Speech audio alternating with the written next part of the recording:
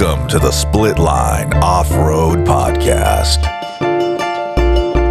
Are you ready to go GNCC racing?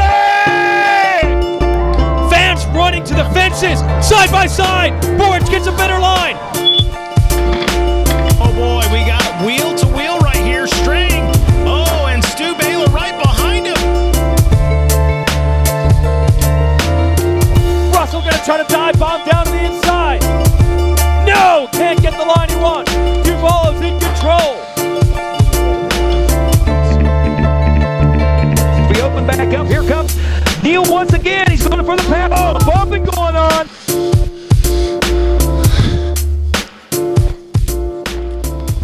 What is going on, everybody? Welcome to the Split Line Off-Road Podcast. As always, I'm your host, Rodney Cooper, and with me today, as always, Brandon Whitehair, guys. What is up, Split Line Nation? episode 055 coming at you. We are excited to be back. We're excited to be talking about some GNCC racing. If you guys are still waterlogged from the last weekend, Man, go sit by the fire and listen to the podcast. I hate to be a motor builder right now because he's probably got at least 300 motors. At least. I wonder how many bikes actually finished. Oh, we need to look that I'll up. have to look that up one time. Dang it, why didn't we? That's what a good podcast would do. Right. A good, responsible podcast would have known that to drop that right now. How many bikes actually finished of how many started in that afternoon race at the GNCC this weekend. It was wild. It was wet. Crazy racing going on. Unpredictable championship things going on. Yeah. The women's class championship was a nail biter to the sides. finish. Crazy racing going on from top to bottom, and we are excited to talk about it. And we are going to have a very good source to help us talk about it with. Yes, that's very interesting. I hope he... Rodney Tomblin Yes. is going to be coming on, and he's going to help us break down the racing action from the GNCC this weekend. Before we get into it, though, we have to thank our awesome sponsors. First and foremost, we want to thank Guts Racing. Since 1985, they have been a leader in seat innovation and technology. They are out of Northern California. Great company, great people. If you don't trust me, trust people like Thad Duvall and Joel Hetrick. Those guys trust Guts in the woods and on the track. You should too. Best seat covers, best seat foam out there. Speaking of Thad Duvall, man, that seat cover must have kept him on the bike. It must have. First win of the season for Thad. Couldn't come at a better time. That was he's a good mud rider. That was a good race for him to win. He killed it. He absolutely killed it. So congratulations to Thad. And then we got to thank our other awesome sponsor, Seal Savers. Definitely needed those this weekend. Absolutely. If you didn't have last Seal weekend. Savers, then your seals are shot. Your seals are shot. You're probably sending them away at this point in the year, anyways. Yeah, but if you want a couple more rides, sorry. Why not protect them if you can? Right? Yeah. I mean, racing season's not over. No, There's other races going on right now. Oh yeah. We still got a Mountain State Hare Scramble coming up around in here. Salem. Wildwood Raceway's having a GP, and I think Fast Tracks is still having some. So there's still racing going on. There's still racing going on. The weather's not too bad. Like we're out here in short sleeves right now, just hanging out. Yeah, it's nice. It's not quite deer stand weather right now, but Nah, no one cares about deer stand. everybody cares. No. Thad and I care. So, Seal Savers. They are the first and original fork in Seal Savers. They protect everything from dirt bike forks, mountain bike forks, ATV shocks and coils, anything on your car, your truck, your buggy, your side-by-side that you are going to be thrashing. We know how bad you guys are on those side-by-sides. Oh, yeah. Just thrash them. Protect your stuff. Protect it. Protect your stuff. Protect your stuff. Save the seals. Oh, jeez. Save the seals. And you can do that with a generous 25% off by using Split Line discount code with capital S, Split Line, and you get 25% off of everything on their site. Awesome, man. Especially with the off season coming around our way, why not throw a good some for next year and keep it looking good? Yeah, absolutely. Yeah. Absolutely. So yeah, I'll tell you, man. What have you been into Well, today I actually rode today. Yeah, must be nice. It was nice. It was nice. If we need to post a picture, by the way, Brandon is getting his quad ready. That's a secret. Brandon, aka Woods Guy, just put some Woods wheels and tires on that 2012 YFZ 450. It's a 9, but it's okay. Was it a 9? Yeah. Oh, okay. 9. Oh, sorry. I bought it, you know. My bad. Spent my life savings on it. You did. You did. He's had it since 2009. Yeah, something like that. And you've kept it in immaculate shape. Oh, yeah. Yeah. It has never not seen a motocross track. Probably because you don't ride it, but... Well, I remember when you first got that bike, and I was like, let's go ride in the woods. You're like, no. I pulled out the 400EX. This thing will never see the woods. It never did until now. Well, it hasn't still hasn't seen the woods. You know. But eventually it will. It might just see the GP track at Fast Tracks. No. We're going over across the road and hitting that track's not too bad. We'll have to get a video release on that, huh? Yeah, we're going to get a video release on that. We need to get some seal savers on that bike. Yes, we do. We do. And what kind of seat cover does that bike have? Oof. It's an old seat cover. Uh-huh. Yeah. Uh-huh. I got to get a guts ordered for We got to get a guts on that bike. Did I win the gut seat cover? You did not win the guts seat cover. Oh, darn. But we know who won the seat. We do. Yeah, we know. Yeah. We know, but we're not going to tell you guys. You got to wait. We got to wait until towards the end of the podcast. Yep. And then we'll tell you. So let's get into it a little bit while we're waiting for Rodney to get on. Man, this weekend was it everything that we wanted to watch? We didn't get to go, so we had to watch it on Racer TV broadcast. Put it this way. All the noise from the last race about taking wrong lines or off the track and points deduction, it didn't even come into play. Didn't even matter. Would you have ever predicted that both of those guys would be outside the top 50, sometimes even close to outside the top 100? I think and don't quote me on this, I'm pretty sure Ben Kelly was at 63rd overall on the first lap. That's insane. Insane. It came back to finish 9th overall. I'm not sure where Stu was. I think Stu was in the 90s. He was up there. Yeah, because he drowned his bike out. Yeah. I tell you what, that's probably one thing the Yamaha on this deep water with that air filter and stuff right there in the front. Mm-hmm. I wonder if that really struggles with the Yamaha, where like all that splash, that first initial splash comes up from the water. I wonder if that really plays a big part of that. Especially seeing him getting his bike like that. But I mean, a lot of bikes were getting that issue, so I'm not sure. You know what I mean? Yeah. Did Lane finish? Give me 1 second. I'll tell you. I thought we were a good podcast. We should have had this thing covered. Good podcast. Good podcast would have it covered. But no, like you're right. We would have never expected the championship to come down the way it came down. At one point in time, I heard them say that it was something insane. Like it rained 4 inches in the course of like a couple hours. I mean, that's just an insane amount of water. I mean, I ain't gonna lie to you guys. If I was there with my bike would have stayed in the trailer and I would have just watched. I'm not gonna lie. You might have accidentally drowned your bike out making it to the line. Yeah, probably. I'm a motocross guy, so I probably would have been like Dan Cottrell, just splashing through the. Oh yeah, that's a good story. Yeah. That was a good story. Yeah. Hey, so while you're looking that up, I'm gonna talk real quick about the ATV race. Yeah, man, that was a really, really good race, start to finish. A lot of action going on.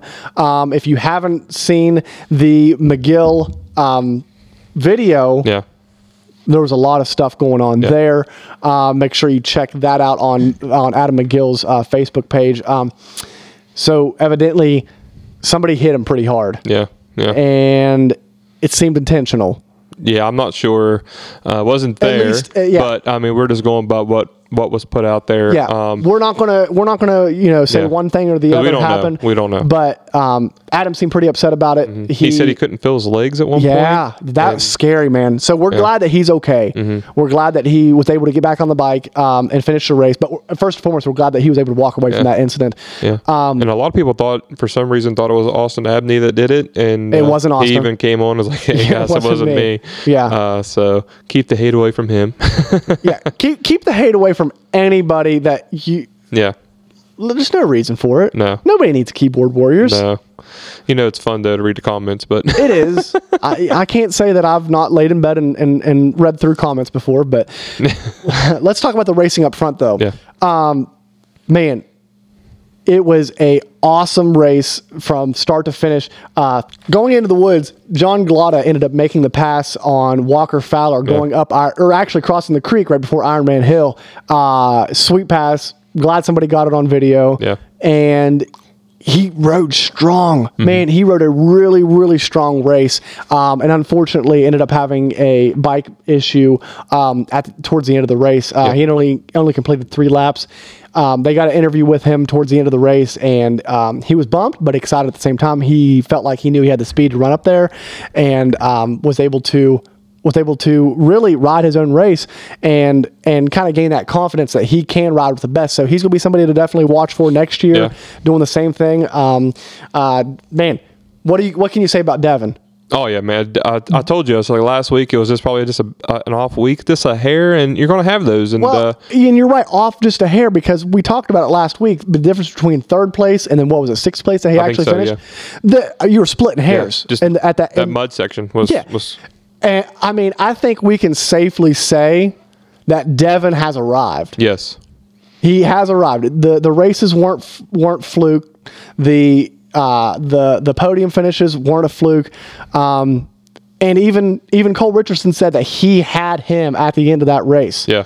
Yeah, I mean, Devin seems to have the program right now, and it seems to be working for him. And with the momentum that he's carried in the last part of the season, is very impressive. And it kind of reminds me how Stu did it last year, did the bikes. And so if it keeps coming up and coming in the off season into the next year, it's going to be exciting. It definitely is exciting, and it's exciting to see somebody that you've watched work really hard. I follow him on Strava now, so I see the work that he's putting in, and it's pretty impressive. I'll tell you what, man, just thinking about it, because Hunter Hartz came a long way this year. Now Devin Fehan and Fehan? Sorry, Devin. Yeah, sorry about that. And then now you got Walker Fowler, and then Bryson Neal's going to be returning. So, I know. Have you seen Bryson working out lately on Instagram? Yeah. Just beast mode. Beast up, yeah. So now we got to get him back on the show soon. Yep. 4 guys that are. It's going to be interesting. And McGill said he would have won this weekend if he didn't get wrecked. Yeah, you never know. I mean, he looked good. So I mean, you can't count the Gator out for a win here and there. And then you got Coltrane. Coltrane finished strong. You know what I mean? You got Jerry McClure. He's obviously right outside the podium all year long, 4th, 3rd, right there. Yep. And then I'll tell you what, Chris Bullers with the 4th place. I mean, it's his type of track, I guess. So anybody. And then who finished in 5th? Josh Merritt. Yep. This class is getting better and better every year, and it's exciting to see. Yes, Walker walked away from with the championship this year, but he's welcoming the challenge next year, and I think we're going to have a really good stacked class to bring it to him and to bring a lot of riders towards the front. Yeah. What was it? At the Buck, we saw a 5 and a 6 battle, or a 6 bike battle for that second position. Mm-hmm. And I think that's something that we can get used to, and that's something to really be excited about getting used to, is those close battles, because for a long time, it's been a bike breaking away or 2 bikes breaking away. But 4, 5, 6 bikes together, that's not something you typically see, and it's exciting. Yeah, oh yeah. I mean, like I said, at least 4 that I can name off, and it's going to get really exciting. And then, and I'm not mistaken, we got 2 rookies coming up that are fast, and that's going to be Ronnie Rush and Brandon Owens, if I'm not mistaken. Well, they're already there. I'm pretty sure they were there this weekend. So you got 2 of those young guys are coming up through. Mm-hmm. They're fast. Who knows where they're going to be? Usually it takes a couple years to get into it, but you just never know. Yeah, you never know. And I agree. Those guys can definitely mix it up. Yeah. Like you said, though, I think, especially now the class is getting as strong as it is, I think that you're going to see those guys probably try to be around that. They're going to shoot for like that 5th, 6th place position, I would say. Yeah. Who knows, though? They could be battling up there as well. And then you had Austin Abney with his rookie year. Yeah. Get that rookie year out of the way. Get the rookie year out of the way. He got a new program, I'm pretty sure, on the Yamaha and all that. So next year coming into it, you never know where he's going to be. So yeah, absolutely, it's going to be very interesting. Yeah. So hey, before we go any farther, what do you say we get Rodney on the line? Yeah, sounds great. He's ready to go, so we're going to get him on the line and talk to somebody that was actually there. Yeah. Hang on, guys. All right, guys, we're back, and we have the one and only, the voice of off-road racing, Rodney Tomblin, on the line. Rodney, thanks for calling in, buddy. Hey, not a problem. Sorry about that. All good. But I've been looking forward to this for some time. I always seem to figure out a way to get really busy in the chaotic life that I seem to live. Away from the racetrack, but no, it's good to be on, man. Oh yeah, you're a busy guy. Yeah. You are constantly on the road going to races and announcing, and so we're excited to have you on as well. Have you dried out yet from this past weekend? Honestly, I was just about dried out. I have the last bit of like mud gear and stuff like that I had hanging out, and was drying it out, getting ready to knock the heavy off and put it in the wash, and all of a sudden it's raining now. So hopefully a lot of that just gets washed away. But yeah, for the most part, most of my boots are back to dry, and spirits are high. That's the important thing. That was a crazy weekend, man. The Ironman. We're looking at just shy of 3,000 entries down there. 2,700 plus entries. I think it was. I think they by the numbers reached like 2,710 or something. I think I was reading something like that. Yep. So, just a handful of years ago, we were talking about, man, we're breaking 2,000 riders. I can't believe we made history. We've got over 2,000 riders here. And then we hit 22. Then we hit 24, and here we are at 2,700 riders. It's crazy. And, I think the rain and the madness that Mother Nature brought with that there on Sunday pales in comparison to what that weekend was. Right now, I'm trying to, it's starting to rain right now, but like I said, I'm getting ready to head back out. I'm heading to do the MSXC starts this weekend, and Cashmore gave me a call here a couple months ago and asked if I'd be interested in coming down and hosting a few of those rounds. So yeah, I'm ready to. I'm dried out enough anyway to head back out. Right, man. And here we thought you were going to have a little bit of an off season, so it sounds like you're getting back at it and getting busy already. Yeah, I was doing. I was looking at it. This will be the busiest off season I've had in quite some time. This summer was the lightest summer I've had traditionally through the middle part of the summer with the summer break and everything. I ended up with laryngitis. That kind of helped things out, gave me a few weeks off too. But oh yeah, I'm sure. Yeah, that's pretty detrimental in your line of work. but that prompted this idea that, hey, a few extra races this winter certainly wouldn't hurt. Wouldn't hurt. Plus, keep me sharp. And I have so bad wanted to. Check into this. I've heard of the MSXC. I did get a chance to go down earlier, Mid-South, or Mid-East. I'm sorry, Mid-East. My son raced the Mid-East race, and I got a chance to hang out down there for a while. And I thought, this would be a good way to check out the Mid-South and see what that's all about. Yeah, I'm sure that should be a blast down there for you. I would love to go down and ride those tracks down there. It's pretty sweet terrain.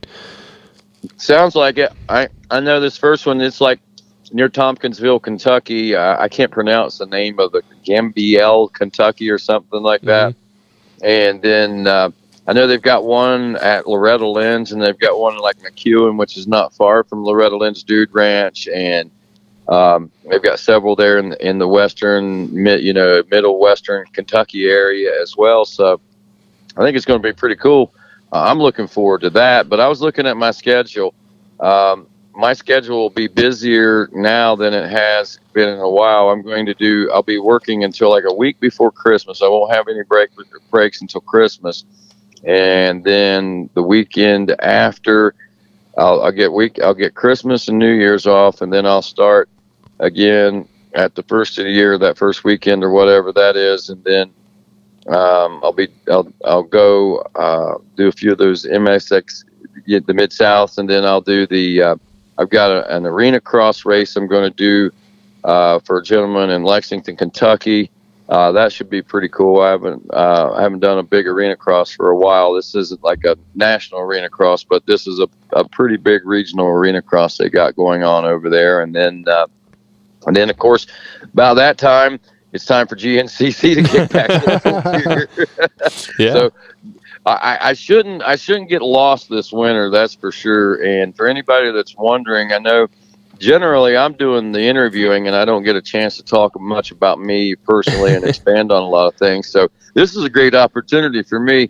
My 10 seconds cast that I started a year or so ago.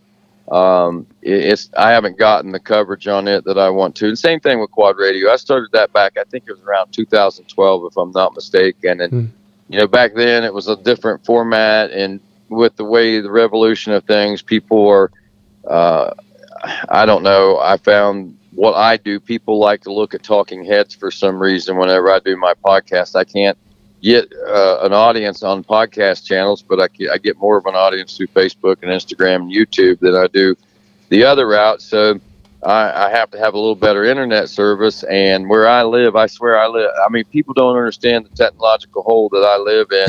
I've got satellite internet, and it is horrible. And I can't get television. I don't get, since they've switched to digital TV, I don't get aerial television. I don't get cell service. There's no cable.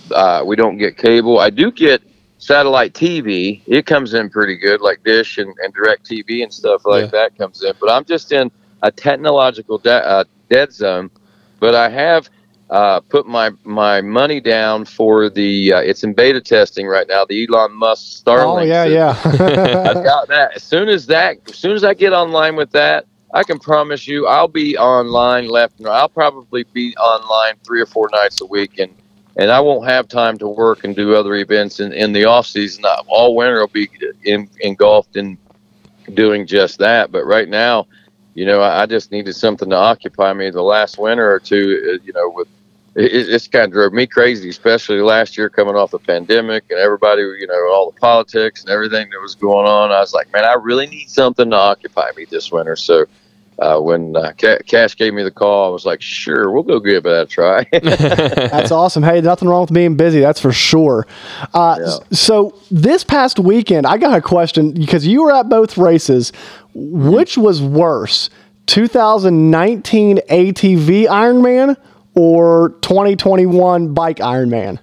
Well, I have to say, from an aspect of mud, I'm going to say that the ATV race might have been a little bit more difficult on the ATV side of things. And I'll explain my reasoning behind this here in a few moments. From an aspect of water, though, I think the bike race was probably worse because of the rising creeks and the limited places you could go, and then any low-lying areas was holding water. You were there, I'm sure, so you saw. I mean, it was streams and ponds and lakes everywhere that the water just collected everywhere. So, and the difference I think for the ATVs on that day was, and what happened this weekend, we had a much harder packed surface, so we didn't get, there were some lines that got deep, don't get me wrong. There was a few ruts and stuff like that, just got nasty, gnarly deep. But for the most part, that course was hard packed. The ATVs, the course was a little softer. And if you know anything about dirt, around this time of year in the fall and in the spring, the dirt takes on a different consistency. It softens up, and it kind of like it loosens up in the fall and heading into the winter months and stuff like that. And I don't know if it's from the moisture content or what it is that does it, but anyway, it does, and it takes on moisture differently, and it reacts differently. And when we ran the ATV race, it was a little deeper mud, and it wasn't as hard packed. So, there was a lot with the mud part of it for those guys. I think and this is personal opinion, and observation from what I've seen, I think it was more, the water issue was as much an issue this past weekend as much as the mud. Granted, the mud obviously played a big role in it, but the water is what it was. Yeah, the water seemed like it was causing more bike issues than the mud would, with just like getting in the air filters and all that stuff. Did you notice that it was more 450s? Most of the 450s, I mean, you didn't hardly see many 450s actually finish, at least the top guys on 450s. Most of the top finishing guys were on 350s or 250s. Mm-hmm. And I was talking with someone after the race, and I'm not a mechanical guy, and I don't know this to be the truth, but he was telling me that it was the way that the air filter, the placement of the breather, coming in to get your air, it's like facing forward on the 450s, and it somehow or another, the water gushes up in it easier. Whether or not that's the case, I don't know, but it seemed to make sense to me, and I was like, oh, that makes a lot of sense. yes, for sure. Yeah, I was actually kind of saying that a little bit right before you came on, and that makes my my theory correct. Oh boy, just stroking Brandon's ego here.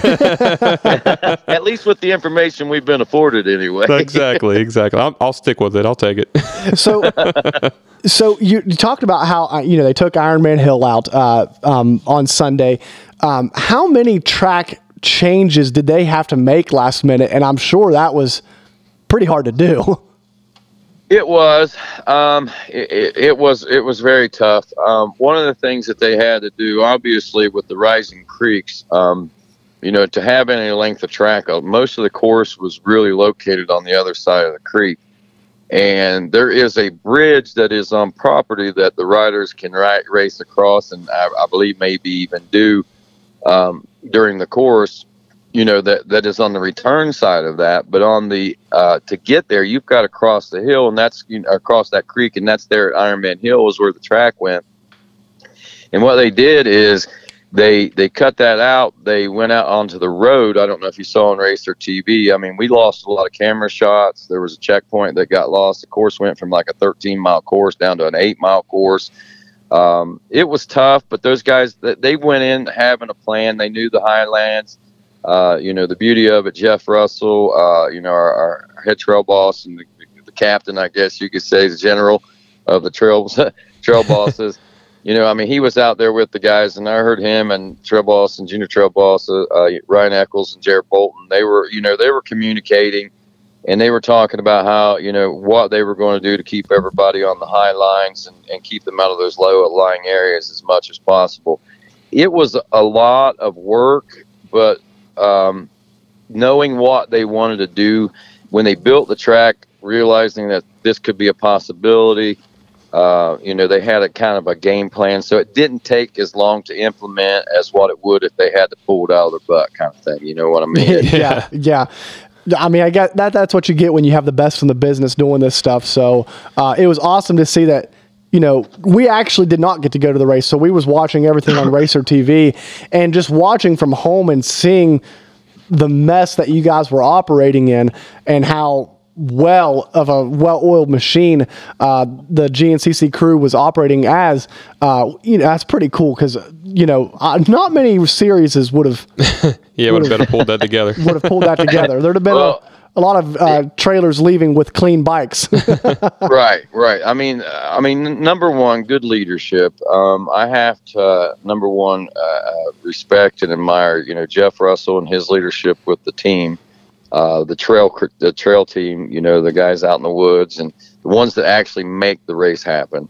And then of course Tim Cotter, event director, and Carrie Russell, who basically, she's the overseer of it all, and just kind of they work so well together. Roy Jansen was in on it. I don't know if you know who Roy is, but there was a few other figureheads. I mean, it wasn't just this was something that started being talked about whenever the rain started falling. It was getting really bad during that second AM race. I mean, everybody started talking about what's our game plan. I mean, there was even talk of postponing the afternoon race and moving it to the rain date and just racing like the B's in the morning and the A's and the pros in the afternoon, or B's and the A's in the mornings and the XC classes. They had some kind of elaborate plan to take it and go do something like that if they were going, if things got so treacherous that it couldn't be done. Mm-hmm. But Jeff Russell, being of the sound mind that he is, he's like, listen, this is GNCC. We can make this, and the big question was, they're like, Jeff, can you make this race happen? Can you give all these people a quality race? Can you give them a fair race? And Jeff Russell said, yes, we can. And that was the bottom line. That was the whole thing, and all the weight at that point and throughout that race and any race weekend relies upon that crew right there. I mean, Jeff Russell, Jared Bolton, and Ryan Eccles. Those are the three faces that we know and the names that we know. But there's a host of other guys that are out there. Bob the Builder. You got Jamie Jenkins is out there, and several more that I can't even say. Can't even remember off the top of my head. Zach Holbert's out there. I mean, there's a lot of guys that work their tail off week in and week out, before the race, during the race, and after the race to make GNCC what it is. And they're kind of the unsung heroes of what happens. I mean, you look at it and you say, hey, Rodney, you guys did a great job, and we did a great job to put on the show that we did, because if it wasn't for those guys, we wouldn't be able to do what we do. You know what I mean? It all starts right there. And I think if anybody deserves any accolades, any awards, it's those guys that were out in the trenches this past weekend, and any of the guys in any of those races that are out in the trenches. I heard Jared Bolton struggle more this past weekend on Sunday than I have at any race. So maybe that might help indicate to you how tough it was.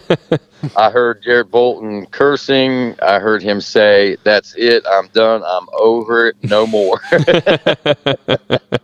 But you know what? He picked his bike up and he went right back after it more. I mean, and he got more people out, and he got the racetrack cleared, and they got the race course redirected, and they made a safe and an enjoyable race course that was competitive and brought us a historic event. I mean, it brought us a very big decision in what was taking place. And of all the ways that it could have finished, I think that right there might have been the best way that it could have finished. So there's no questions left on the table as far as the orange versus blue, this Baylor versus the Kelly, however you want to break it down.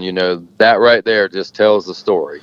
Ben finished, he scored points, Stu didn't, and he finished way behind, and Ben won that championship. And I think that's a good thing that that we did run it, and everything worked out the way it did. And a tough break for Stu. I mean, I'm not gonna lie, I'm a big Stu fan. I'm a racing fan. It's hard. Yes. It's hard to be biased. I got to be unbiased, and but it's hard not to be biased towards Stu. I've known Stu since he was a kid. Racing through the GNCC series. Was I disappointed for Stu? Yeah. Am I upset that Ben won the championship? By no means. Ben Kelly deserves that championship. He won that championship, and he did it in a way that, very impressive. When you take a kid that's his first full year in the XC1 Pro class, coming from a series that he didn't even grow up in, GNCC. He raced a few years in XC2. He comes to XC1, doesn't even have a full season. And then all of a sudden, he's the guy. And he carried a big weight on his shoulders, and that impressed me as much as anything. That the last 2 weeks that he did not succumb to the pressure, and he rose above everything. And it was a great weekend. So when going back to it again, I just say thanks to the track crew for being able to make that happen. Yeah, and talking about Ben and his season in the pressure, that you could see the pressure, especially during the meet in the middle of the season. It seemed like when Stu was on his roll, and Stu was winning every race, looping the bike out at every race. You could see the pressure in Ben's face and his expressions, like, man, I'm riding and I'm struggling to keep up with this guy. But I feel like a turning point for him was when he got that snowshoe win. And when he got that snowshoe win, it seemed like, okay, I can do this. And then that's where he carried that into to the summer break and really came out after that strong.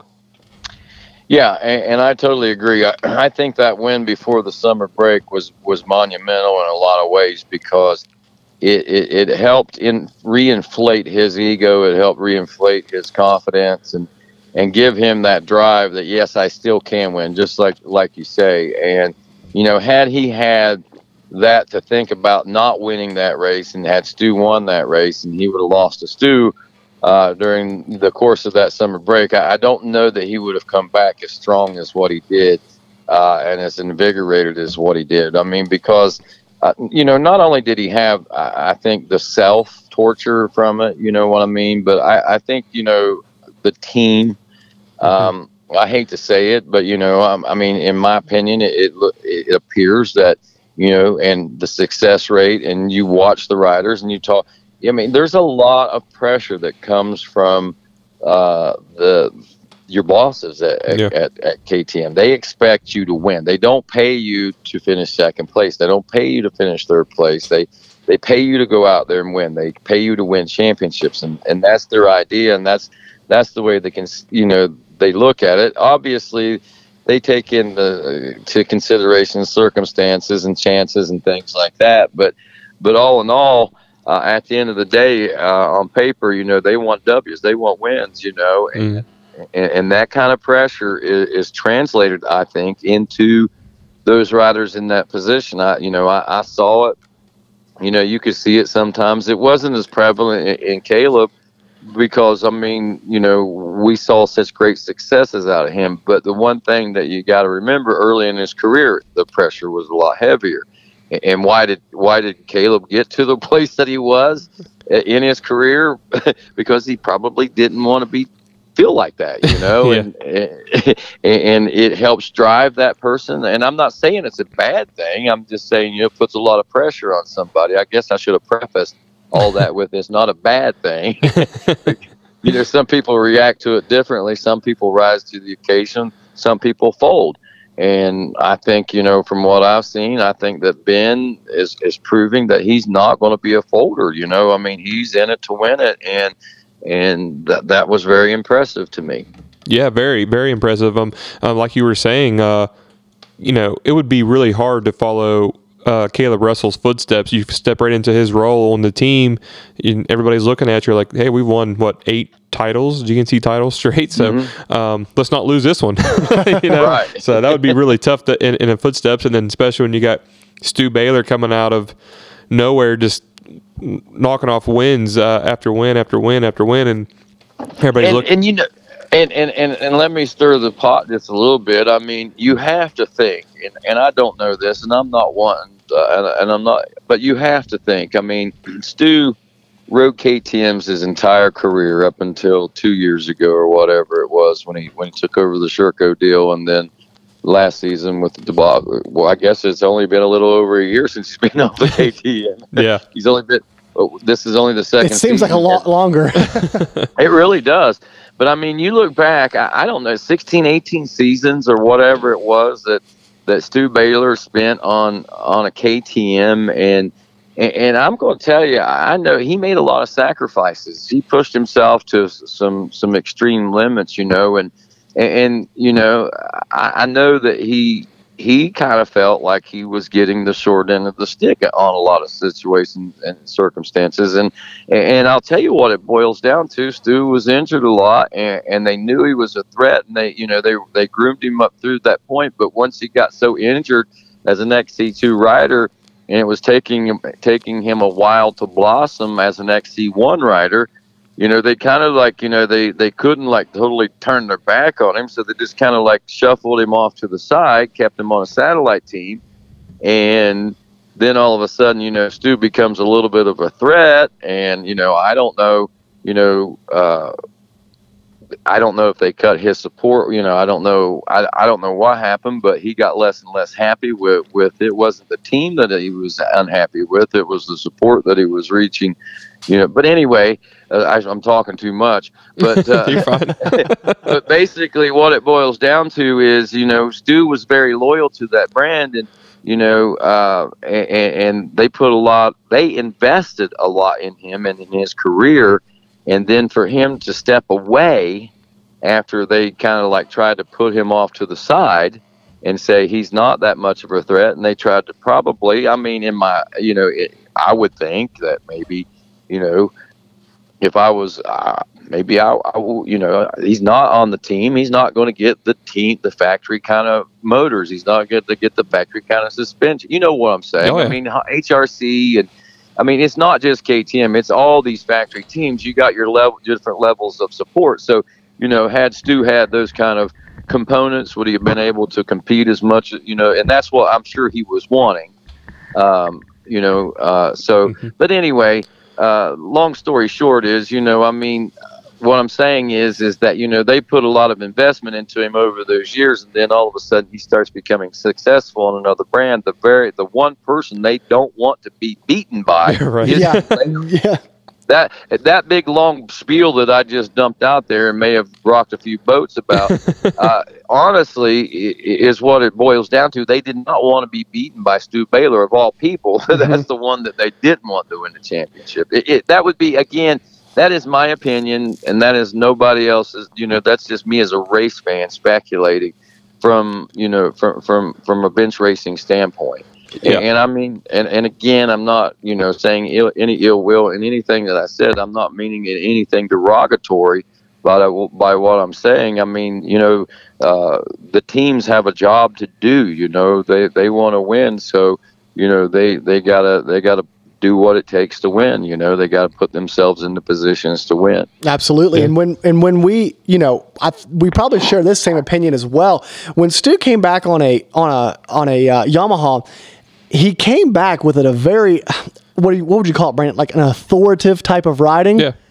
Just very determined, and he just looked different. Yeah. Like just the way he talked, the way he walked, the way he rode the bike. It was very authoritative, and I'm sure that was a huge threat to KTM. It was, but I mean, I think if we rewind and go back, I mean, maybe even I'd have to go back and look at some results and stuff back to where we at. We're to 2019. Go back and look at 2019 results toward the end of the year or whatever. But especially at the beginning of 2020, what we were seeing out of Stu before the pandemic hit, and I mean, dude, at Georgia when he threw that race away with 2 turns to go, I mean that right there, and the races leading, like I said, I think there might have been a couple races at the end of the year that kind of caught my attention, and then obviously I was very tuned in on Stu. I mean, he came out, he had a point to prove with the new Sherco ride and this, that, and the other, and so he was wanting to do well. Obviously, he had his mechanical issues, but I mean, if you remember right, Stu was killing it all 3 rounds. And, then after the pandemic hit and he got roasted on the way that he got roasted with Sherco, which, maybe a good move on their part, maybe the best thing that could have ever happened to him in a figure of speaking, in a sense.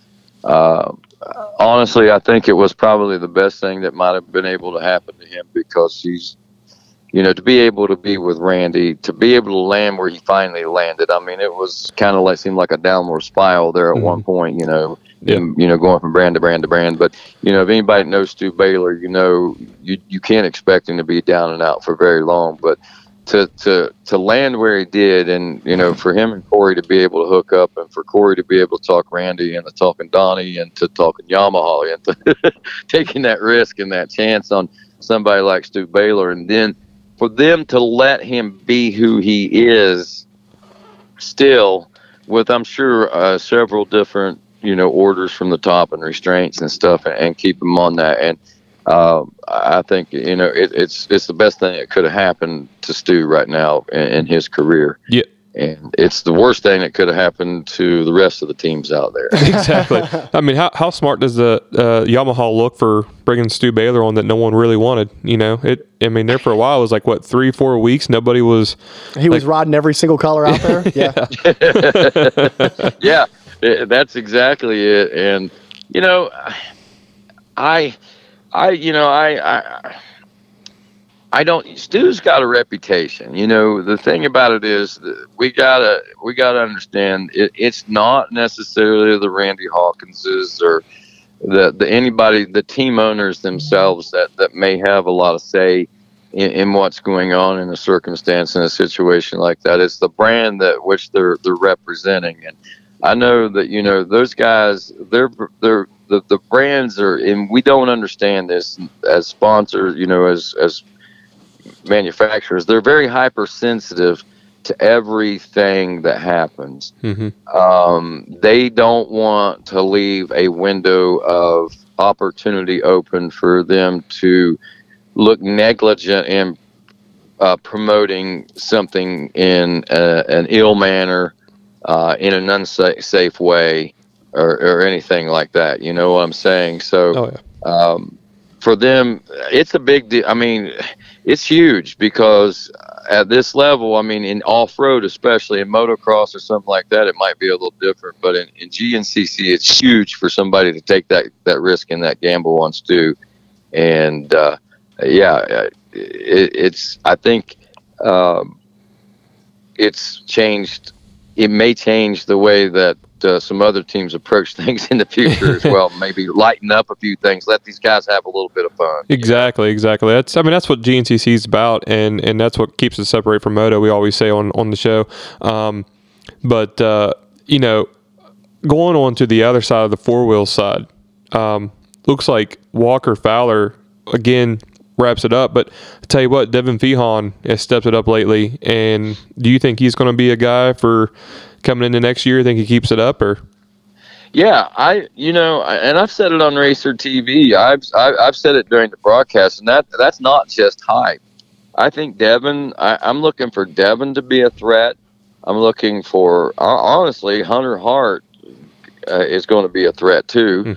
If Bryson Neal comes back healthy and is able to, you know, overcome his circumstance, he's going to be a beast, and he's going to be tough, I think.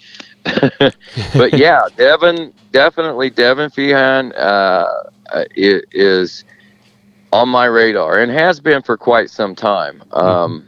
I honestly, I'm shocked. I'm surprised it's taken this long. I know that there was that law, and like a couple years last year I was like, dude, is he even going to come back in 2021? You know, I mean, where's his heart at? I didn't know I didn't know what it was. I didn't know if it was hard. Didn't know if it was sponsorship. Didn't really get a chance to talk with him. You just seemed, you know, he seemed kind of guarded whenever you would try to talk with him. He didn't say a whole lot. You know, he would say a little bit, but he didn't say a whole lot. Didn't try to make a lot of excuses either. He just seemed to be kind of down on himself, and you know, it left me to wonder, you know, is he going to be able to overcome this? I knew he had the talent to do it. It was just a matter of, you know, would he find the way to make it happen in time, you know, to still make it all worth it. Yeah, absolutely. And before you came on the show, Brandon and I were actually talking about Devin, and we were talking about that whole group, that race at the Buckwheat, where there was like 6 guys battling for second place. And we were talking about the health of the XC1 class and the ATV racing. And it seems like the health of the entire class as a whole is just growing to a next level. And those 6-way battles for a position that we typically didn't see in the past is something that we could probably get used to, because we started naming off guys, and there are so many guys that can be up there battling for podium and wins this next season. Yeah, and I want you to take a look at something else. I mean, it's kind of disheartening. It's cool in one respect. It's kind of disheartening in another respect. But you look back, all the way back, I think, to 2013. Every one of the guys that has won a championship is racing the XC1 Pro class. Then you've got a few of the guys that, you know, like Chris Borch, Jared McClure, Adam McGill, Johnny Gallagher, And, just a handful of those guys that didn't race in the XC2 Pro-Am class because it wasn't available. It hadn't been created at that particular point. Mm-hmm. But you look at the numbers now, and it's kind of disheartening in a way. It's cool because you got all the champions. And what that does, and I'll expand on your point, and then I want to go on to a different point about that, is that the level of competition in that class is very high. Every one of those guys coming into that class is a champion of that XC2 class, which we all know is a very fast class. And everybody coming into that is used to winning, so they're all pushing to get to that next level. And they all realize, and they're starting to find that next level now. And that's what the cool thing is, and we're starting to see that depth of talent. How much more speed does Walker Fowler have? Can he pull it out a little bit more on those guys next year? Those guys will have to all still be battling it out for second. We'll have to wait and see. But I think that Walker's going to see a little bit more competition in the future because there are so many more. These guys are starting faster. They're running a faster pace at the beginning of the race, and that's usually when Walker's able to turn it up a little bit more. And if you can hang with Walker to closer to the end of the race, you stand a better chance of beating him than trying to track him down and pass him, Oh, yeah. But at least in what I've watched in the past. But anyway, what I was wanting to get back to, go ahead and say what you want to say on that, and then I'll go on with my idea here in just a sec. I mean, do you agree with what I'm saying? Oh, yeah, totally. We always say if Walker Fowler gets out of eyesight and he pulls away, it's so hard to reel him in because he keeps that speed all race. He doesn't let up or anything like that. And also we've said it before, the XC2 guys that we're seeing now are all kind of, I don't want to say born into the speed of Walker Fowler, but are used to that speed from XC2 because that's what everybody's running. They're running that pace already.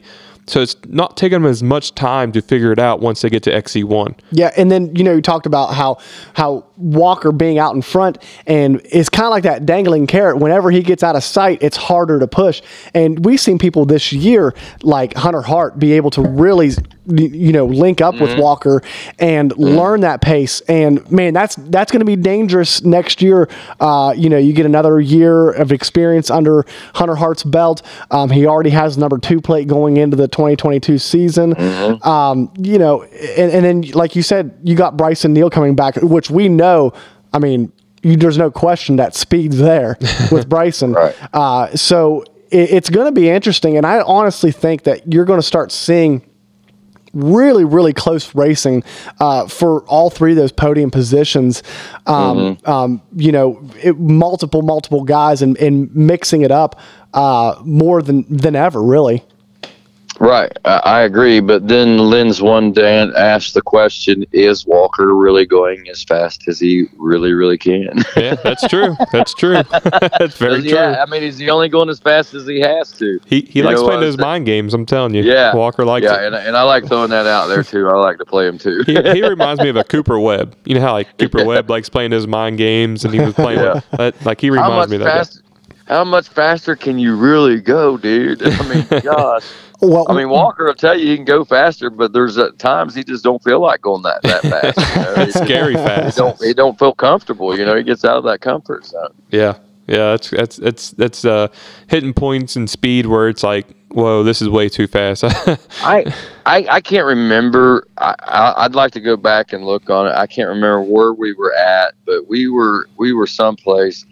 And our drone operator was having trouble keeping up with the guys through the trees. It was like last spring, but our drone was having trouble keeping up with the guys down below because they were going so fast through the trees. And I couldn't believe, I think it's somewhere around 40, 45 mile an hour. They were maybe faster going through the trees. Wow. It may have been closer to 50. I don't know, but it was ridiculously fast, whatever it was.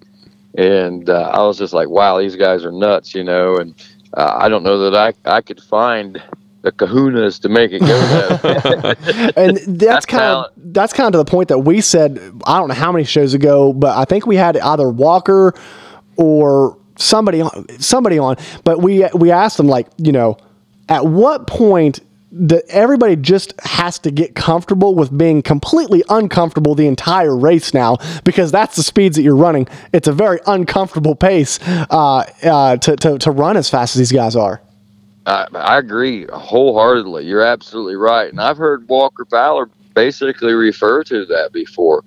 He said it like that. But hey, you know who Walker Fowler can blame for these guys being so fast and so hungry? Himself. He created these monsters, man. Yeah, exactly. Especially when he starts letting Hunter Hart ride with him and train with him through the week and stuff. I'm like, man, you're just wanting some competition, aren't you? Exactly. But hey, it makes it fun too. I get it, man. I mean, it makes the show better, and it keeps everybody.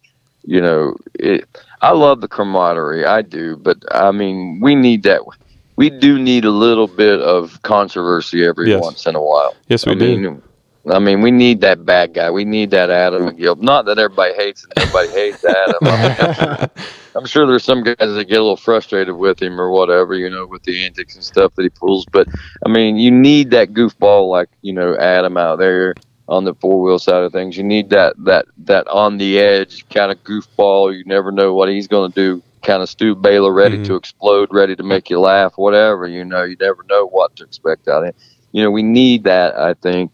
I love the fact that everybody's so buddy and chummy and everything, but that sometimes is kind of frustrating. I like to see a good NASCAR brawl every once in a while. Exactly. Yeah, at the end of the day, racing is entertainment, and that's what we love about this sport, is that everybody is their own character, and it's entertaining. We're going to have to make a show out of it, I guess, man. We're going to have to stage some stuff or something. I'm sure there'd be some volunteers. Yeah.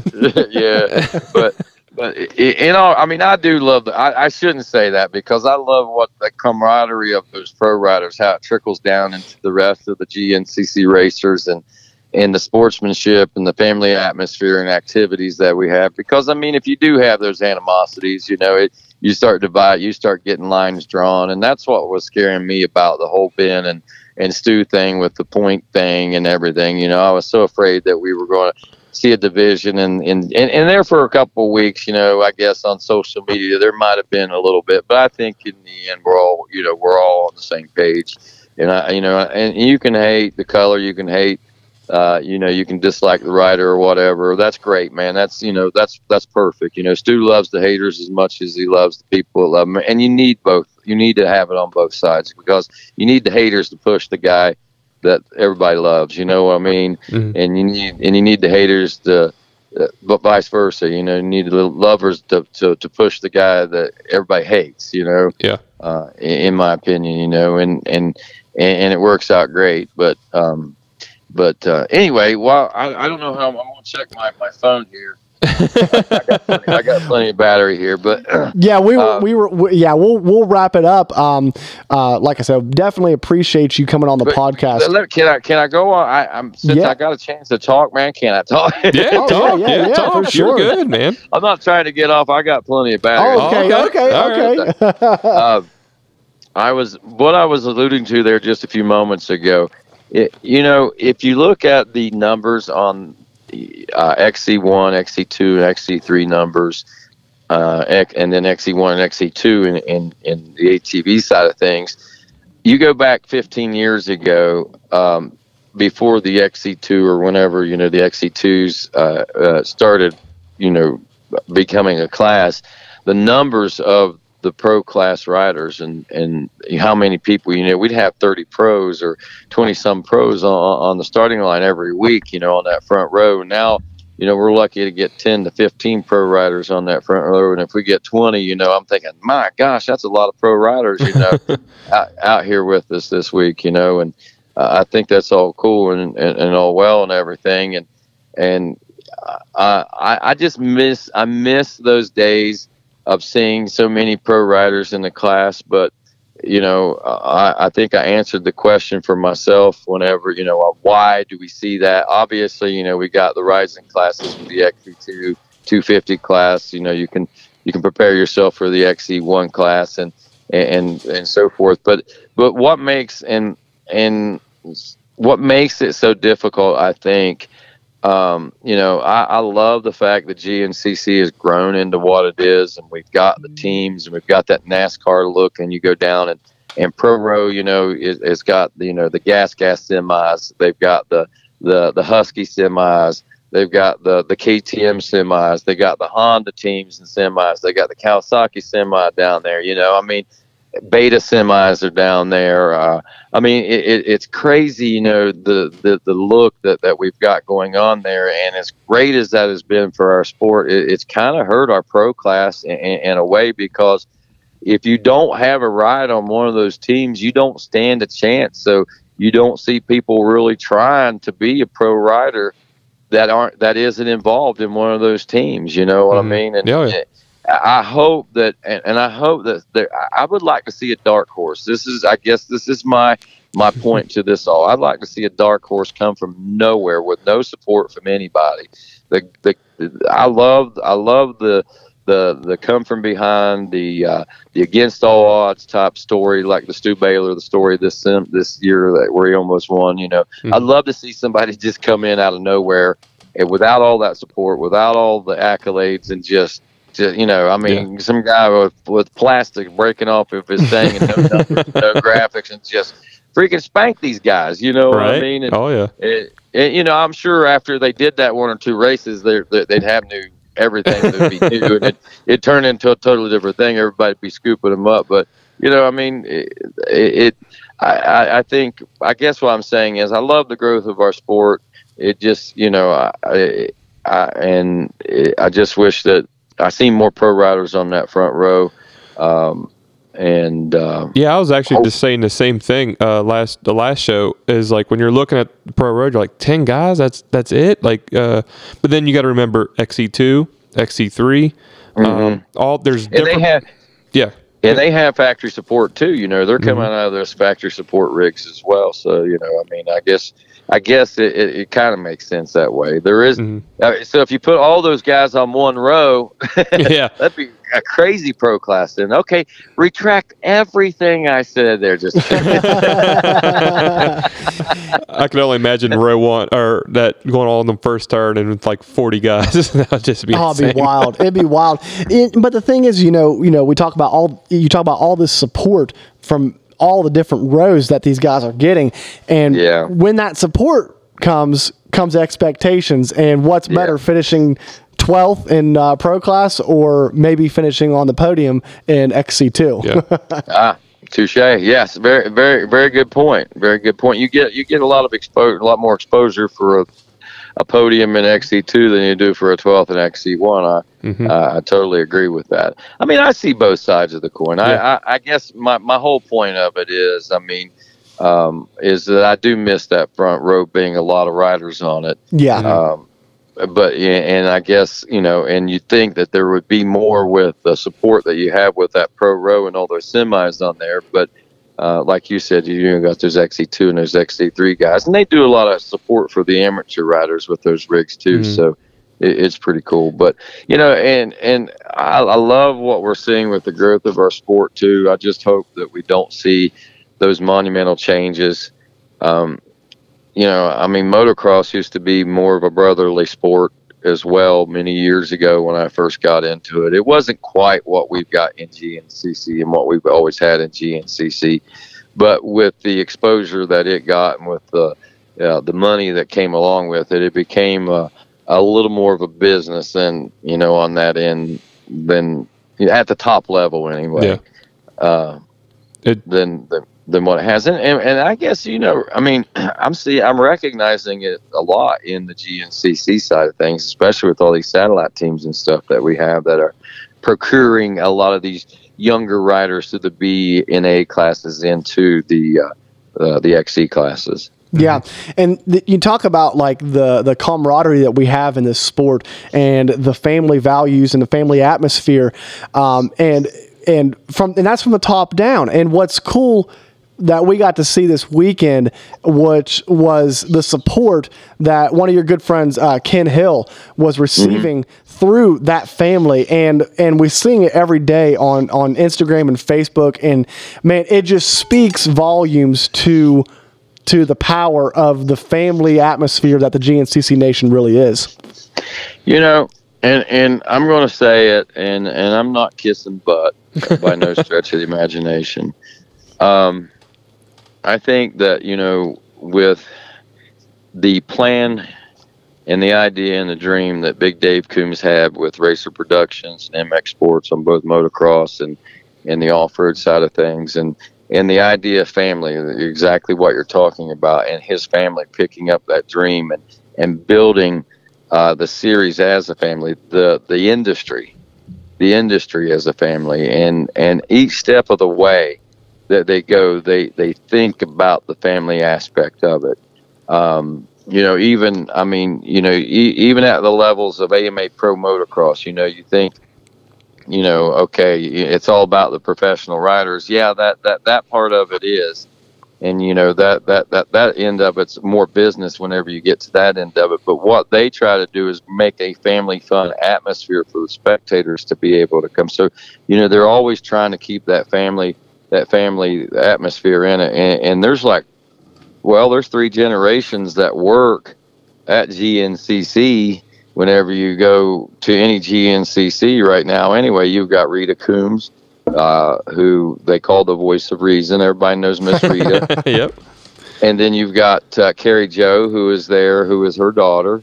And if you don't know Carrie, I'm sure you do, or you know, you probably do and just don't realize it. She's Jeff Russell, and she's Jeff Russell's wife, but she's also the daughter of Dave Coombs. And then, of course, you've got her son and Jeff's son, Trevor Coombs, that works he does a lot of the setup as far as in the pit stuff, like making sure, you know, all the sponsorship activity as far as signage, where it goes, where it's placed, you know, helping lay out the infrastructure of what's going on there from when people walk through the gate till when they pull out the gate on Sunday.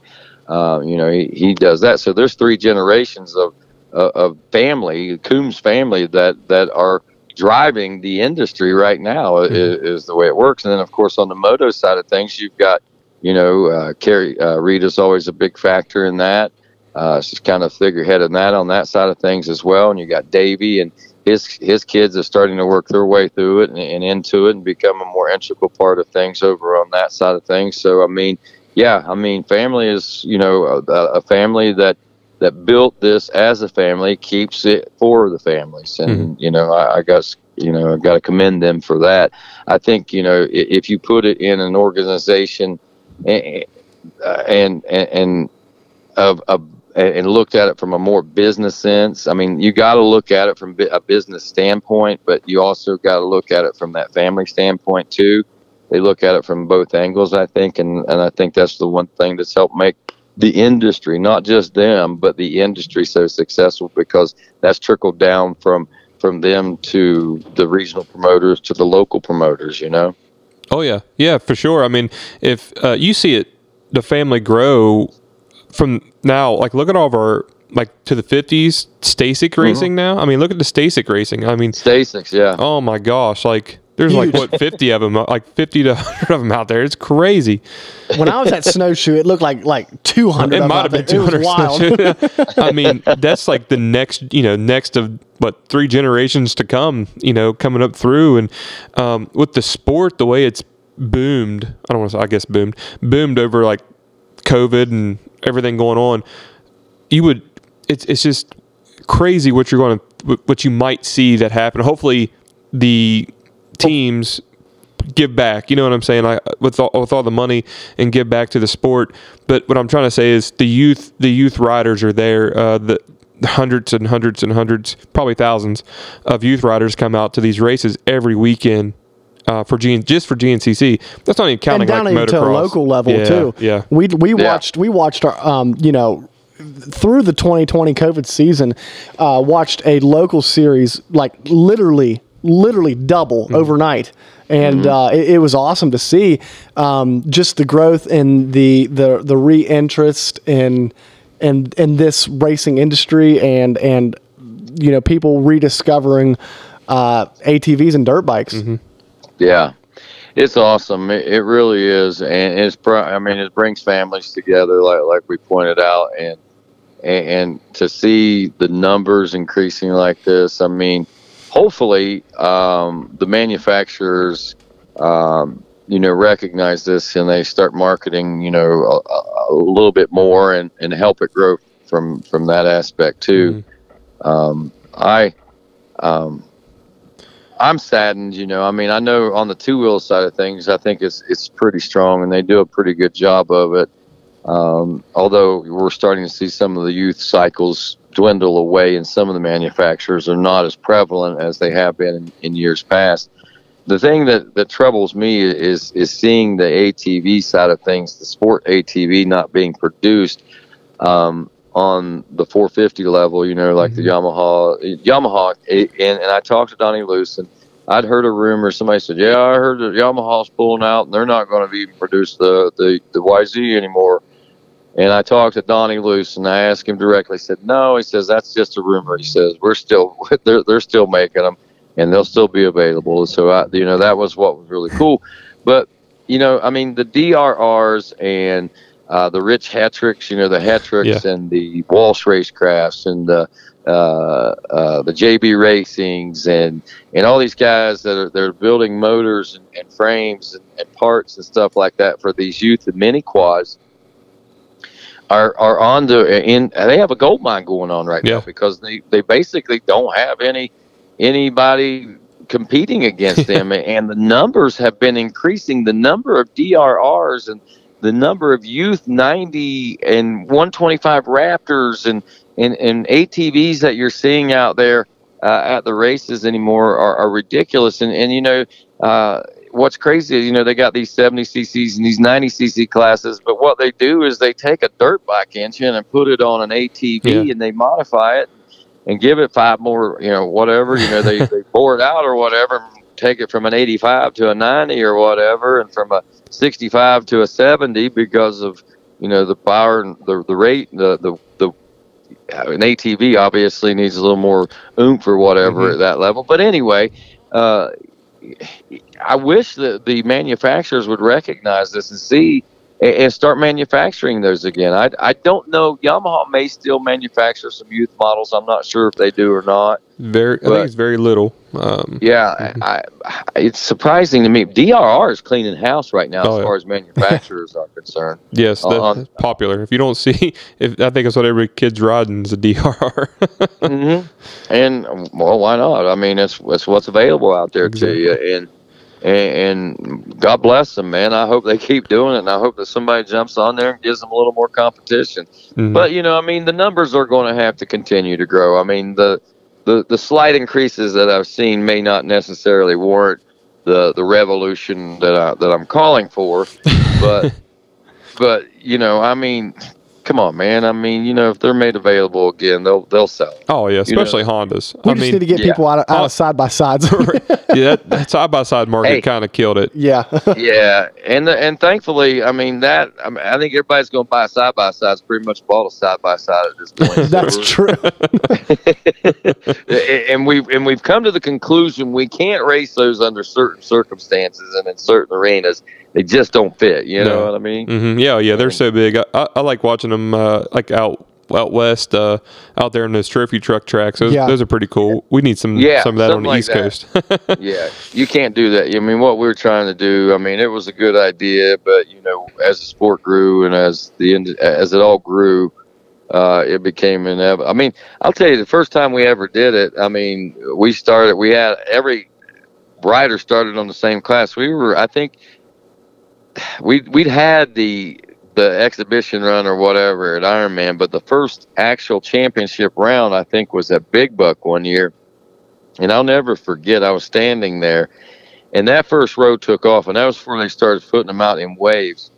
And that first row took off and went around that first turn. And I mean to tell you, I looked over at Carrie Joe, and I said, I don't know about you right now, but I said, I was a 10 stuff. I said, you couldn't pound a a stick pin up my butt with a sledgehammer. I said, that was crazy. I said, how are we going? And after that, obviously we realized at that particular point you can't start them all at one time like that. So we had to modify that sport, to try to make it as safe as possible, to the point where finally that we banned spectators in the woods. And even then, you couldn't police the entire track, and people were making their way out on the course. I mean, the majority of folks did, but it just. But anyway, now that everybody's done getting their UTVs and spending all their money on their UTVs, and their kids are ready to start racing, they need the ATVs. So let's get that going. I wish I knew who the right person. You mentioned a Honda a few minutes ago. Yeah, I will tell you that they do have a Honda. I've seen it, but they just never put it into actual production. Really. Yeah, it's got. I mean, I think it's. Honestly, I don't think the frame. I think it was like right after the aluminum frames or whatever came out, and the new frame design or whatever that Honda they tried to incorporate that in, and it just didn't work or whatever. But I don't know. But I do know that they're in crates. They're in the USA, but they'll never see the light of day. Wow. Where are those crates at? And honestly, I mean, could you imagine if a manufacturer like Honda would come out? I mean, they would sell like hotcakes. Yeah. I mean, look at the Hondas. Look at the amount of Hondas that are out there still to this day that are basically almost legally a vintage machine. I mean, but. Yeah, I agree. And I totally agree with you. But in the grand scheme of things, it'll probably never happen, and I'll tell you why. As great as it would be, and as many units as they would sell, Honda is an automobile company. Mm-hmm. Motorcycles and ATVs are kind of like just a branch of what they do, and the numbers that ATV units would sell by comparison to what cars would sell, and from what I understand, they make the same units in Marysville, Ohio on the same lines or something like that. It makes more sense to produce more cars than it does to stop the line and produce ATVs. Mm-hmm. Right. That's one thing that has been presented to me from Honda's standpoint. Yeah. Right. And it's unfortunate. But with that being said, we've talked to Walker, we've talked to a lot of guys that ride Yamahas, and kind of agree with the same thing. Like, it's really cool to have Hondas, but it's also really cool to support the team that is still supporting the sport. Hey, did you notice what happened Sunday? Did you see that transformation? There were 15 XC1 Pro riders on the line. Chris Borich was riding a Yamaha. Guess who was not on a Yamaha? McGill. Adam McGill Definitely and Jared McClure. Yep. And I talked with Jared McClure. You may see him make that switch. Wow, that'd be wild. Well, when we talked to McGill, what was it? Almost a year ago now. Yeah, it feels like he kind of said that he was going to die on that hill.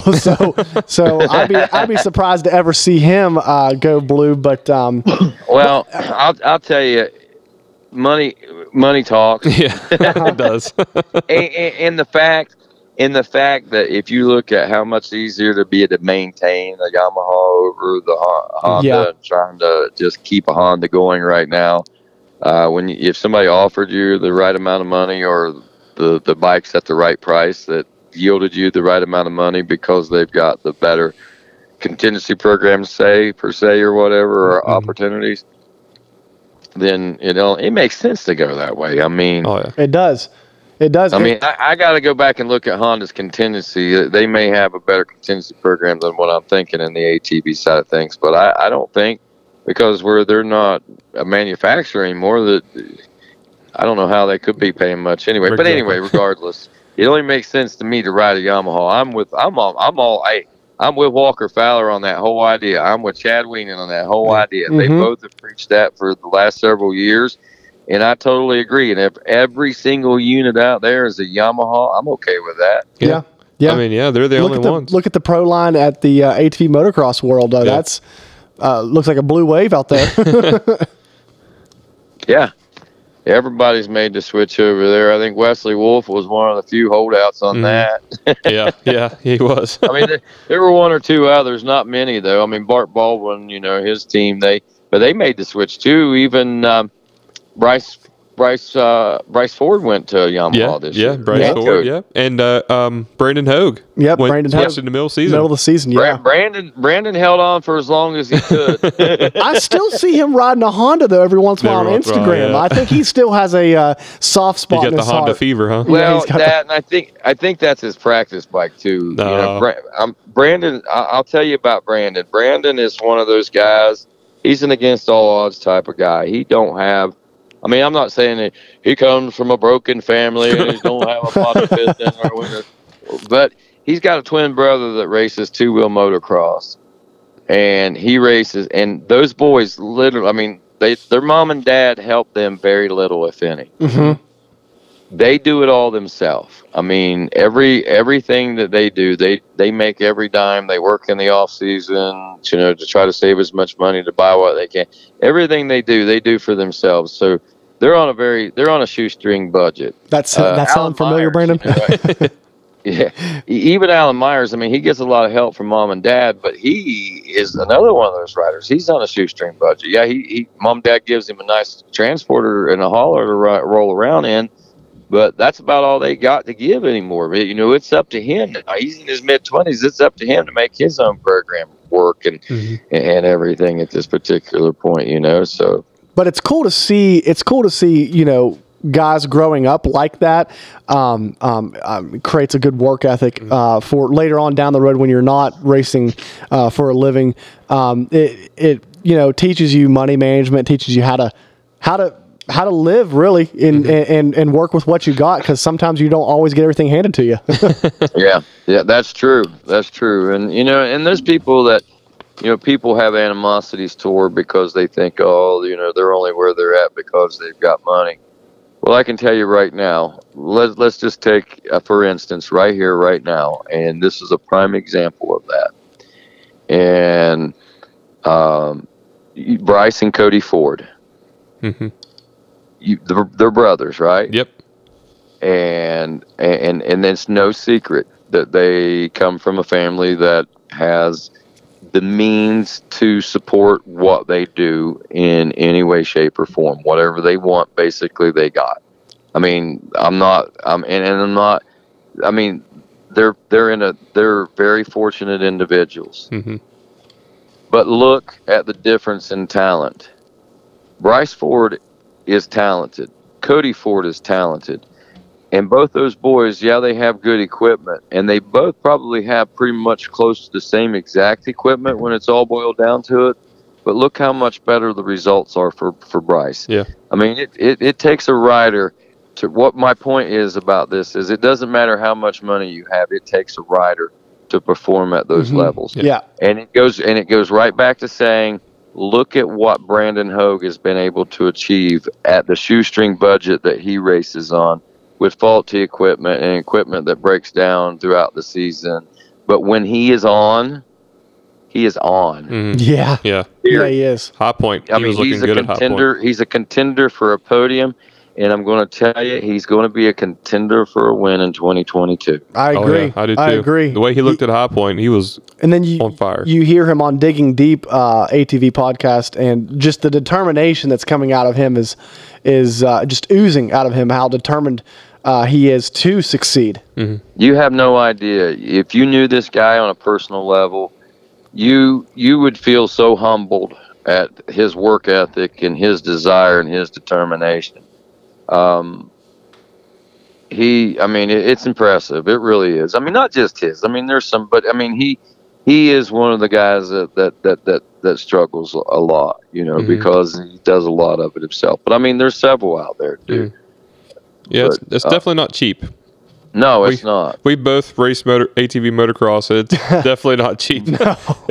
Right. And another guy you need to watch out for next year is Wesley Wolf. Oh yeah, he's made big strides this year in the motocross. Wesley devoted himself. If you go back and watch an interview I did with him, I think it was in February, just before Daytona ATV Supercross. I caught up with him at Decker Training Facility down there, And he said, I'm going to race GNCC, but I'm dedicating and I'm training for ATV motocross. And he went out a week or two later, got third at Daytona ATV Supercross. He got another podium and he had several good finishes. And he was riding very well, man, at Loretta Lynn's. And I can't remember what happened. It was something fluke. I mean, it wasn't anybody's fault. But I think it had something to do with a spark plug. That how the cap. Something broke, or I don't know. It's something that you can't do anything about. Just things happen. And his machine shut off, and he got pummeled. I seen it. I don't leave the tower for a lot of crashes. I left the tower for that crash and then walked down to check on him because it scared me that bad. How bad a crash he had, and to see that, I'm not sure, but I talked to him at Ironman, or was it I know it was at Buckwheat. I talked to him, and he and his dad, and he's not far from riding again. Oh wow! So that's awesome. Yeah, that's great. So, he should get a full training season off season this winter.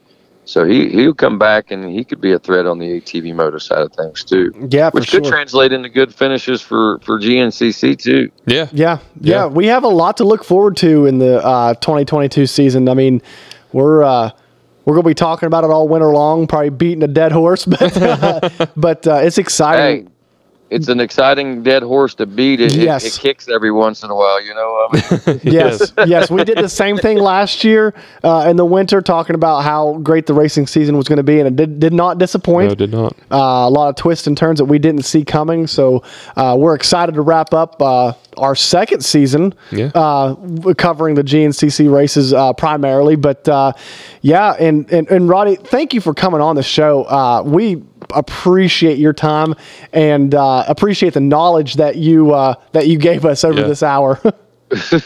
Well, I hope it was knowledge. I hope it wasn't all BS. The thing that I do this, and I announce the races, and I have my podcast, and the reason I do what I do, I'm a fan. I'm as big a fan as anybody out there. Mm-hmm. I love the sport. I love everything. And I love the position I'm in the sport because, there's a lot that I know that I can't talk about and a lot that I can talk about at certain times. And then there's some stuff that I don't know, but, it seems like, but I just love being where I'm at in the sport and being able to do what I do. I mean, it's crazy. When I started doing announcing, I never dreamed that it would, I was a fan of sports and racing and things like that, but I never really got into it. And then when I started announcing races in 1993, I did the first race, and then in 94 is when I really started following it and started following motocross. And then I met Big Dave, and he introduced me to not only motocross, but to the off-road side of things and the four-wheel side of things. And I just, I can't believe where my tenure, my life as a race fan has taken me. I mean, I never dreamed once that I would be an announcer. I never, said that's what I want to do for a living, or, that's what I'm going to do one day, and yada, yada, yada. Mm-hmm. It just happened, man. I mean, and I literally got caught up in it all. I mean, I'm so caught up in it that it's crazy. And to have the opportunity to talk with you guys tonight, like I've talked, and I hope that I haven't, said something that people were thinking I was meaning in derogatory ways. I was just, the things that I was saying, just things that cross my mind or whatever that I don't normally get a chance, a platform to talk about things like that on. But I really do appreciate it that, I'd like to do more stuff like this, and I'd hope to be able. My idea is to one day especially whenever old Elon Musk gets his satellite up, get my stuff. I want to have a lot more kind of casual conversations and stuff like this that you guys kind of have, and I'd love to have you guys on the show because I'm sure your perspective and stuff on what everything is pretty cool too.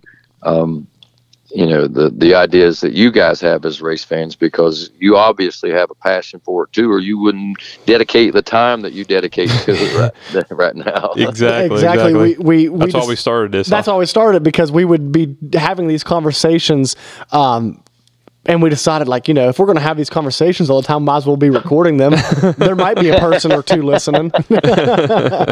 Some of the best conversations I've ever had, I've walked away and said, damn it, why didn't I roll a tape recorder? I mean, to go and talk to Randy Hawkins, or to go talk to Fred Andrews, or go talk to Barry Hawk, or Stu Baylor, or Walker Fowler, or Chris Borich, or Caleb Russell, or any of the guys, it's the U-Haws, the David Knights. I mean, the icons of our sport, the conversations that I've had, the casual conversation and affairs. I mean, those are the types of things that I wish I could capture and bring to the world. And I hope to be able to do that sometime, because, I mean, those guys want to be known like that. I mean, they all have images and stuff that they have to portray. And, with the style and the format that I do right now, they try to do that. But, once you're going to see a big change, I think, in Quad Radio and 10 Seconds, my podcast, or video cast, blog cast, whatever you want to call them,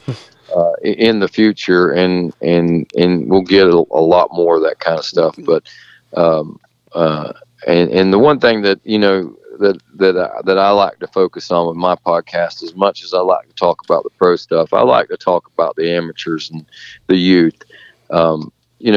Whenever you look at things that I mentioned there, you got 9 to 15 guys on the pro road. That's 9 to 15 guys that it seems like so much emphasis is put on, when in reality the heart of GNCC is everybody that lines up behind. That's right. Exactly. Yeah. It really, really is. It's you. It's my son that started racing trail rider class this summer and moved up to this past spring and moved up to the 85 class, the 12, 13 class or whatever, up to row 3, and seen himself go from 276th overall to 86th overall. I mean, it's about those people, man. I mean, it's about David Hawkins and Damian Hawkins, that love, that their family is so into it. It's there's so many people, man. Thad Duvall and his family, watching them grow up. Thad is a legacy of GNCC, with his dad Chad being an ATV racer, and watching him race. And I mean, it's great, and the amateurs, that's where the people are. That's where the rising stars are, those youth riders and stuff making their way up from that 70 CVT class on, or the micro 50 class that you see, I mean, that's the heart of GNCC racing. And that 74-year-old guy that hits the first turn every week in that platinum 70 plus class. That's crazy, man. It's crazy. It's 74 years old and still racing a motorcycle competitively. Hey, can I give 2 shout outs right now? Absolutely. I think she's 63 years old. Jill Zink races in the ATV class, the women's ATV. Actually, she races in the 60 plus class against the men. She races in the 60 plus class on the ATVs. Jill Zink. She works, I think, for like Rolls Royce or something like that. An engineer, cool. Or something. Yeah. And then it's crazy. And then Claudia Danielwicks. She's in her 60s. She races 2-wheel motorcycles, and well, I guess motorcycles are 2 wheels, but anyway, she races the 2 wheels. But those 2 ladies are 2 of the most dedicated to off-road racing that I think I've ever seen. Claudia made, I think it took her like 2 hours almost to make, or maybe a little over 2 hours to make her lap the other day.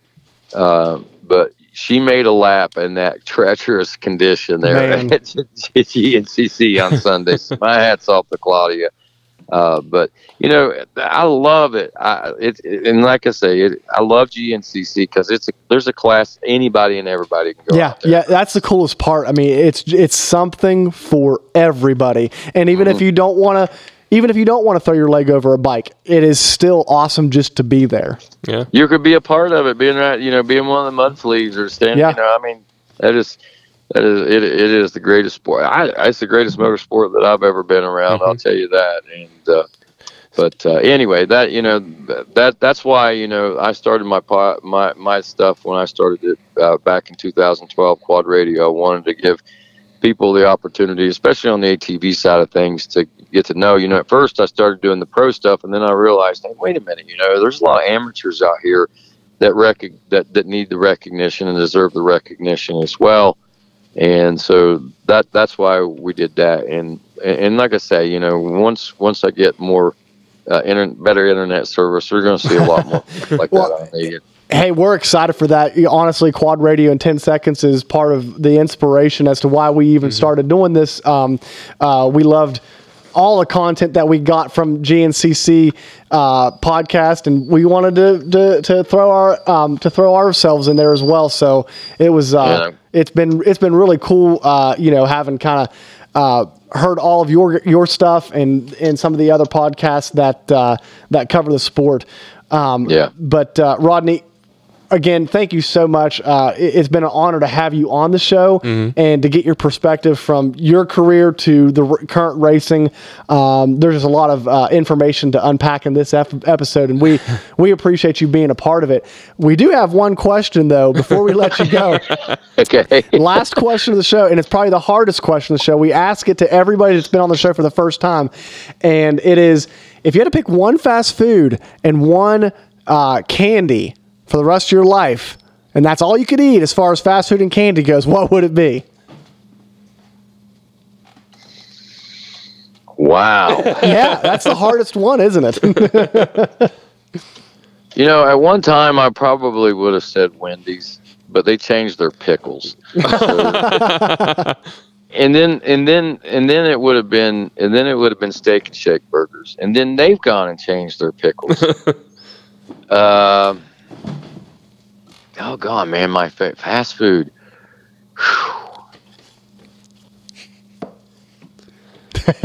Toughest question of the podcast. It always is. That is probably the. I mean, if you had to pick one, would like a pizza joint be considered? Yeah, sure, sure. Like a local pizza joint. Yeah, sure. whatever. Yeah, absolutely. Okay. If I had to pick one eatery that I had to eat from every night, would it have to be one sandwich? The whole? No. The whole restaurant's on the table. Oh, God bless. If we were talking like restaurants and not necessarily, it'd be Cracker Barrel all the way. I mean, there would be. But and as far as local fast food joints, pizza shops, it would be there's a place Giovanni's, and it would be just for their Italian subs alone. Those are killer. But I guess Big Boy, Frisch's Big Boy. I love a Frisch's. Okay. Yes, I love Frisch's Big Boy, and they got a huge variety in their menu. So yes, it would be a Big Boy. There we go. That's awesome. That's different than we typically hear the standard Chick-fil-A or Chipotle or stuff like that. So that's awesome to hear. Well, Chipotle sounds pretty good. Yeah. But seriously, I get tired of Mexican every night. I like if you go to and I don't see the Big Shoney, the Big Boy Shoney.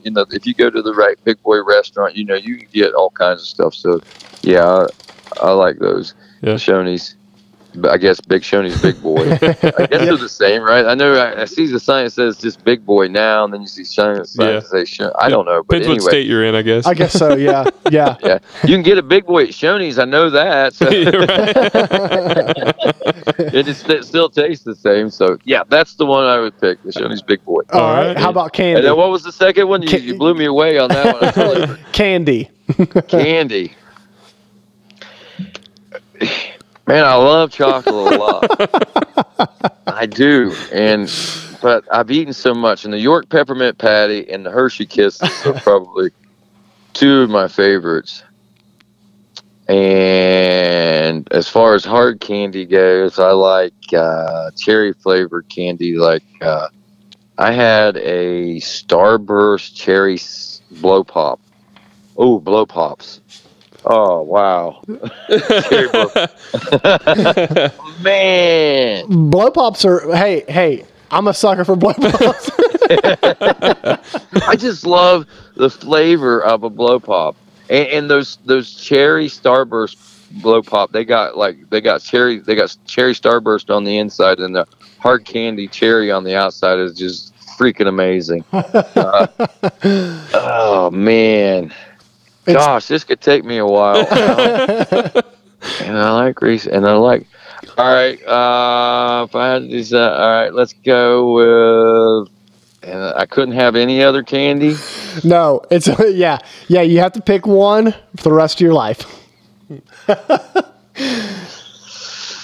Man, you suck. That's hard, dude. I mean, that's really, really hard because I'm sitting here thinking, oh, Caramello sounds pretty good right now.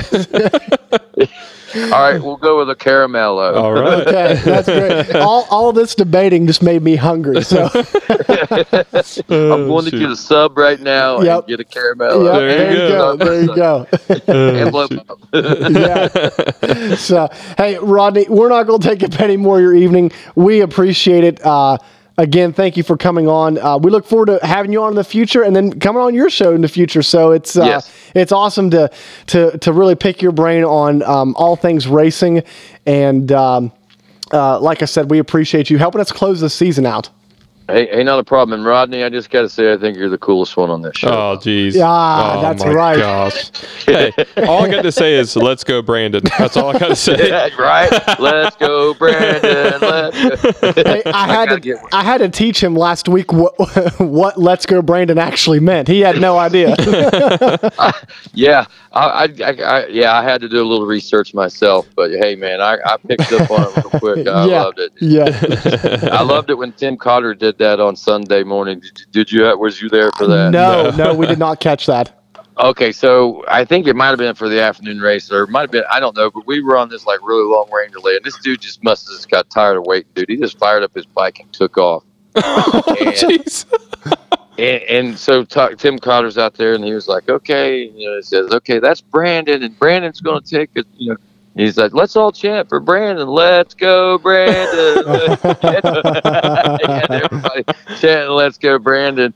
And then Mikey Waynes, it was funny. He goes, but Mikey made a really good. He's like, I just went down through every race class in the race order. He says every class has a Brandon. He says you can put the poster board out there and hold it for Brandon.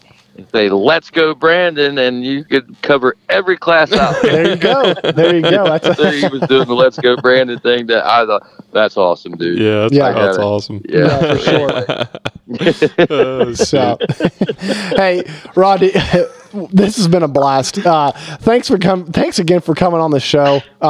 Like I said, we'll actually let you go this time. But anybody that wants to listen to any of your material, make sure you guys go to YouTube and check out the Quad Radio and the 10 Seconds podcast.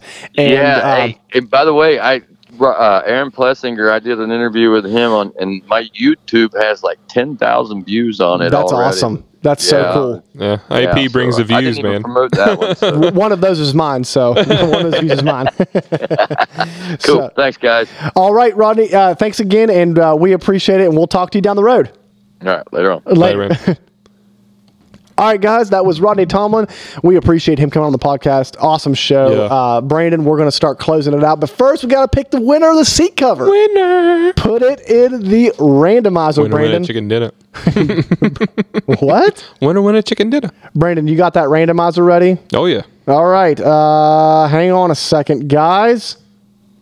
All right, Brandon, got the randomizer ready? Yep, here we go. And the winner is... Okay. Tree Tagger. Tree Tagger. Tree Tagger. Let me go to his profile real quick. First name is Caden. Caden, make sure you message us and we will get that Guts Racing seat cover out to you. There was actually 4 people in the randomizer because 3 of you guys picked Josh Strang right and 1 person picked Devin Feehan right. So again, that competition is growing and growing. We appreciate you guys supporting that, and we will be doing that again next year. We're probably going to find a way or two throughout the off season to give away another Guts Racing seat cover, of course. And before my bike. Yeah, Brandon. I'm joking. And let's go, Brandon. Brandon won. Congratulations, Brandon. Yes. He won the. No, he did not win the next Gus Racing seat cover. But before we close this out, we got to thank our sponsors, Guts Racing, Seal Savers. Thank you guys for supporting this show. We appreciate it. We couldn't do it without you guys. Thanks again for Rodney and Tomblin for coming on this show. Yep. Guys, we will be going to a bi-weekly podcast throughout the off season, so I might have to wait a little bit longer for material to come out, but we will be here every other week until the GNCC season, or maybe till the beginning of the year when Supercross starts back up. Yeah, so we can give something to talk about. Yeah, so between now and then, guys, thanks for listening, and Split Line out. Peace. Later.